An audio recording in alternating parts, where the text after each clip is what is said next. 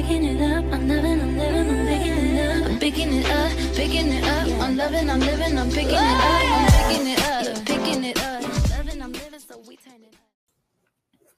First, I want to explain the name. The podcast is called Behind the Boldness because I've repetitively been told that I am bold. And it's true. I am. I'm just outspoken and sometimes a bit outlandish. And I just own it because that's who I am. And I don't know how to be any different, nor do I want to be. The boldest thing I've ever done is jumped out of a helicopter to skydive over the Pacific Ocean. I've also escorted myself to the front of the South Lawn to meet President Obama and Michelle Obama at the White House 4th of July celebration. More recently, I took a chance at contacting someone I've never met to see if we could connect and get to know each other, a complete stranger.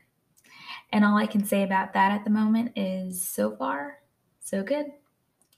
If you Google boldness, the Wikipedia definition says, boldness is the opposite of fearfulness. To be bold implies a willingness to get things done, despite risk. Boldness may be a property that only certain individuals are able to display. And that pretty much describes me. So they may as well add my name to that. But let's get down to business. Tonight's episode is called How Did We Get Here? So let me fill you in. About a year ago, my heart was broken. Broken. I emphasize that word because sometimes that's right where God wants us to be. Oftentimes. The Bible says his power is made perfect in our weakness. In 2 Corinthians 12:9, Paul pleads with Jesus to remove the thorn in his flesh. And Jesus responds, "My grace is sufficient for you, for my power is made perfect in weakness. That is why, for Christ's sake, I delight in weaknesses and insults and hardships and persecutions and difficulties. For when I am weak, then I am strong." If you've been in a long-term relationship that came to an end, I'm sure you can relate. We were dating pure for 3 years, combined. I say combined because we broke up for almost a year in between that time. My spirit was crushed. In Psalm 34:18, David says, "The Lord is close to the brokenhearted and saves those who are crushed in spirit." It took 2 heartbreaks for me to learn what it meant to be devoted and undivided in my love for the Lord. To love him like the greatest commandment, with all my heart, all my soul, all my mind, and all my strength. Hard though it was, this experience was necessary so I would know my need for God and be humble enough to love him more than anyone and anything. In Psalm 51:17, after sleeping with Bathsheba, David says, "My sacrifice, O God, is a broken spirit, a broken and contrite heart. You, God, will not despise." I also experienced what it meant to be spiritually battle tested. Not sure if you are familiar with this term.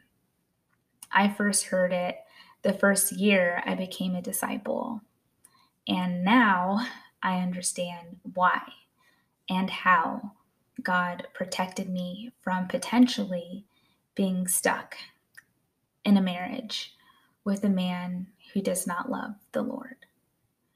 During this time of brokenness, I wanted to connect with women who understood. That's it. I just needed to surround myself with women who got it because they went through it.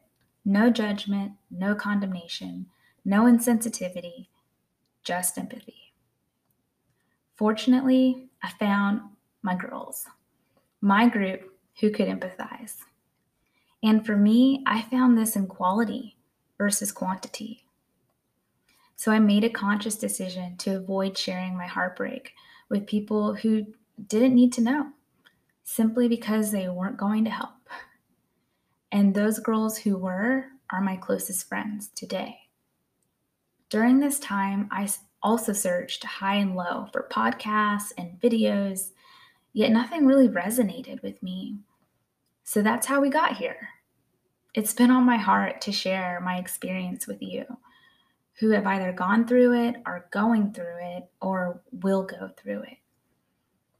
And prayerfully, this will be a place for you to feel like you're not alone and your pain is not in vain. God has a purpose for you. God has a promise for you.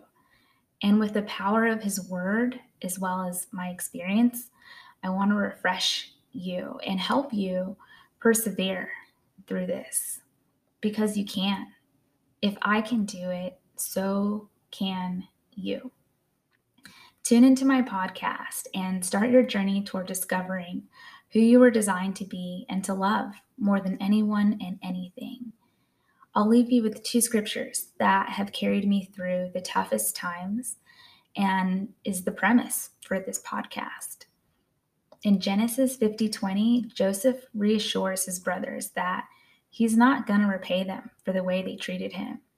He says, "You intended to harm me, but God intended it for good, to accomplish what is now being done, the saving of many lives." This podcast is part of what is now being done. In Psalm 46:5, the Bible says, "God is within her. She will not fall. God will help her at break of day." Remember this when you're wrestling with your faith. Hold on to this because He is faithful and He is holding on to you. Heavenly Father, thank you for the opportunity to make an impact in the world through this podcast. I'm so grateful to use my voice to share my story and bring glory to your name, because without you, none of this would be possible. I pray that you would protect the hearts and minds of those listening and allow them to draw closer to you, and let your Spirit lead them toward accomplishing their goals and fulfilling your purpose for them. I pray this in the name of my Lord and Savior, Jesus Christ. Amen. If you want to get in touch, you can send a private voice message by clicking the link in the show notes section of this episode. You can also connect with me on Instagram at Behind the Boldness. So be sure to tune in next week and we'll continue the conversation.